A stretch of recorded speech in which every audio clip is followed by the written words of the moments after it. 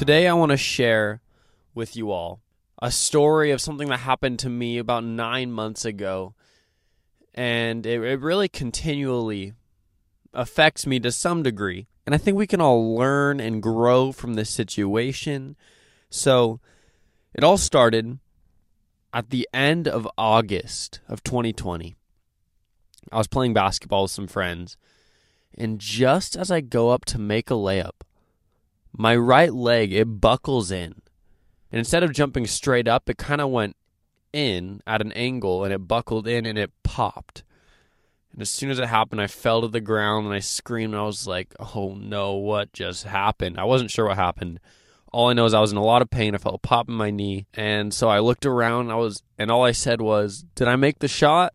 A friend who's a doctor came over, and he was looking at my knee, and he ended up telling me that I had a torn ACL and a torn meniscus.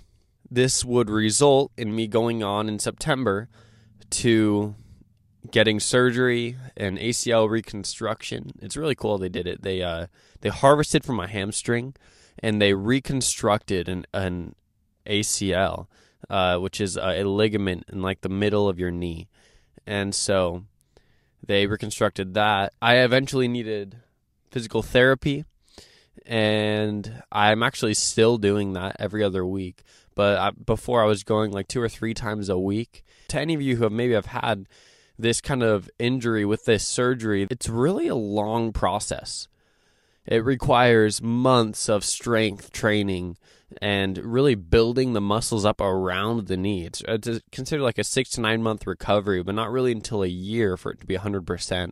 So fast forward to now, really a week ago, I was with some people and I jumped in the air and I felt another pop in my knee. And it was such a recognizable pop. And it happened the same way. My leg went in and I felt it and I heard it. And as soon as I landed, I just had these thoughts. Not again. No. So the next day, I called the same doctor friend and I asked if he could check it out. But that wasn't until 7:30 p.m., and this was in the morning when I asked. Let me tell you, that day was the longest day on earth. It felt like an entire year in one day. Just because I was waiting and I was curious to see whether or not I tore my ACL, to see whether or not I would need surgery again. I did not want to go through that process again. It was so long. Yeah, and I just didn't want to do it. I mean, I know it's in the grand scheme of life, in the grand scheme of eternity, it's really not a big deal. There's really no reason to be stuck and hung up on something so small as this. Like, looking back, it just sounds really just dumb. Especially because I recognize God is in control. But that day, I was really just kind of depressed and maybe even worried that it would be torn again and that I would need surgery again. And so the day goes on. It feels like a long day. And when I'm driving to go to his house, I really wanted to narrow down the fundamental problem with worry. It's not that it just doesn't add to your life, like Jesus mentioned on the Sermon on the Mount. It's like, yes, it does not add to your life, worry and anxiety, but I think it gets worse than that. I think I narrowed it down to the fundamental problem with worry and anxiety is it questions the practical character of God. Let me say that again. The fundamental problem with worry is it's questioning or doubting the practical character of God. What do I mean by that? That entire day, that long day that felt like an entire year, I would have intellectually affirmed the sovereignty of God, the goodness of God. But when it comes to practically speaking in my life, for some reason, There was a disconnect between my mind and I don't know how to word it other than like how my heart was feeling. I know that's really why we shouldn't go off of feelings, but I think about it like this. The atheist says there is no God. The practical atheist lives as though there is no God. So we can affirm these things about Scripture, that God is good and He's sovereign and He's in control, but do we really believe that? Do we really trust in a God who is not moved? And so I repented for that. And I cried out for God to have mercy on me, because really that's a big deal. Worry is questioning the character of God. Convicting. Friends, we should not worry. I'm talking to myself as well. We should not have anxiety. Why?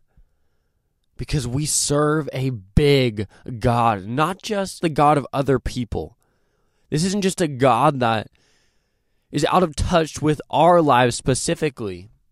This isn't just a God who was in touch with only the apostles. No, we serve a God who absolutely reigns and is in specific control of our lives. Friends, we can have hope. Hope that is so different than hope in the world. Hope in the world is going through a hard time, crossing your fingers, hoping that it all turns out. But really, it's hope for hope's sake. There's no purpose, no structure, no foundation that their hope is on, but in Christianity.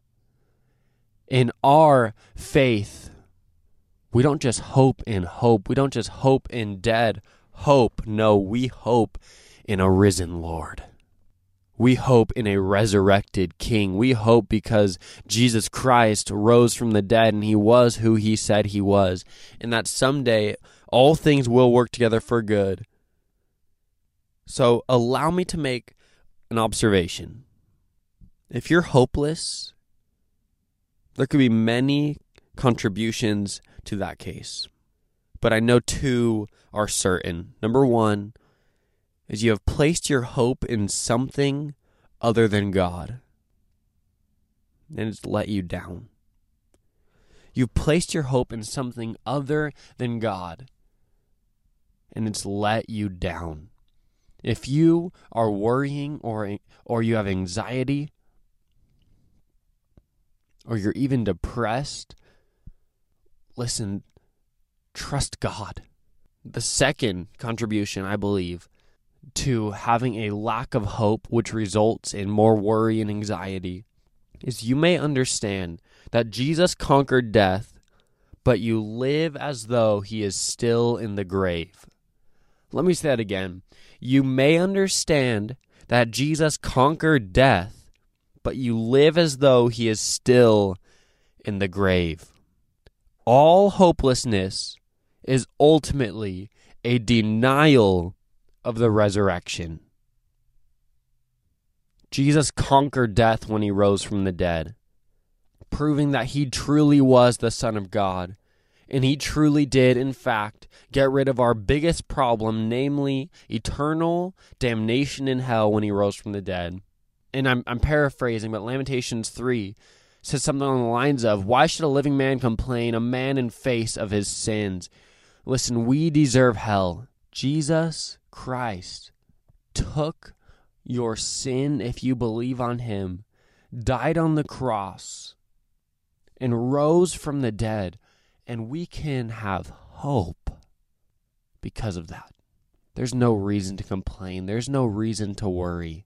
Listen, we deserve a whole lot worse than what we have and what we're getting, namely the grace and mercy of God. Listen, I want to qualify this and qualify this hope, saying that this is not for everyone. It's not. If you are not in Christ, you should worry. I don't know how you couldn't worry. If you are not a believer, I don't know how you do it.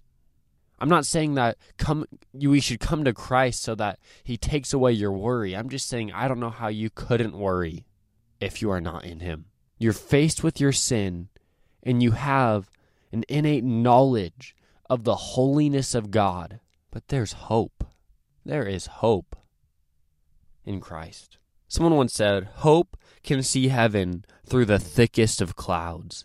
And that is so right. God, because he's in control, and because he tells us everything will work together for good, it doesn't matter how thick the clouds are above you. It doesn't matter how crazy the storm is around you.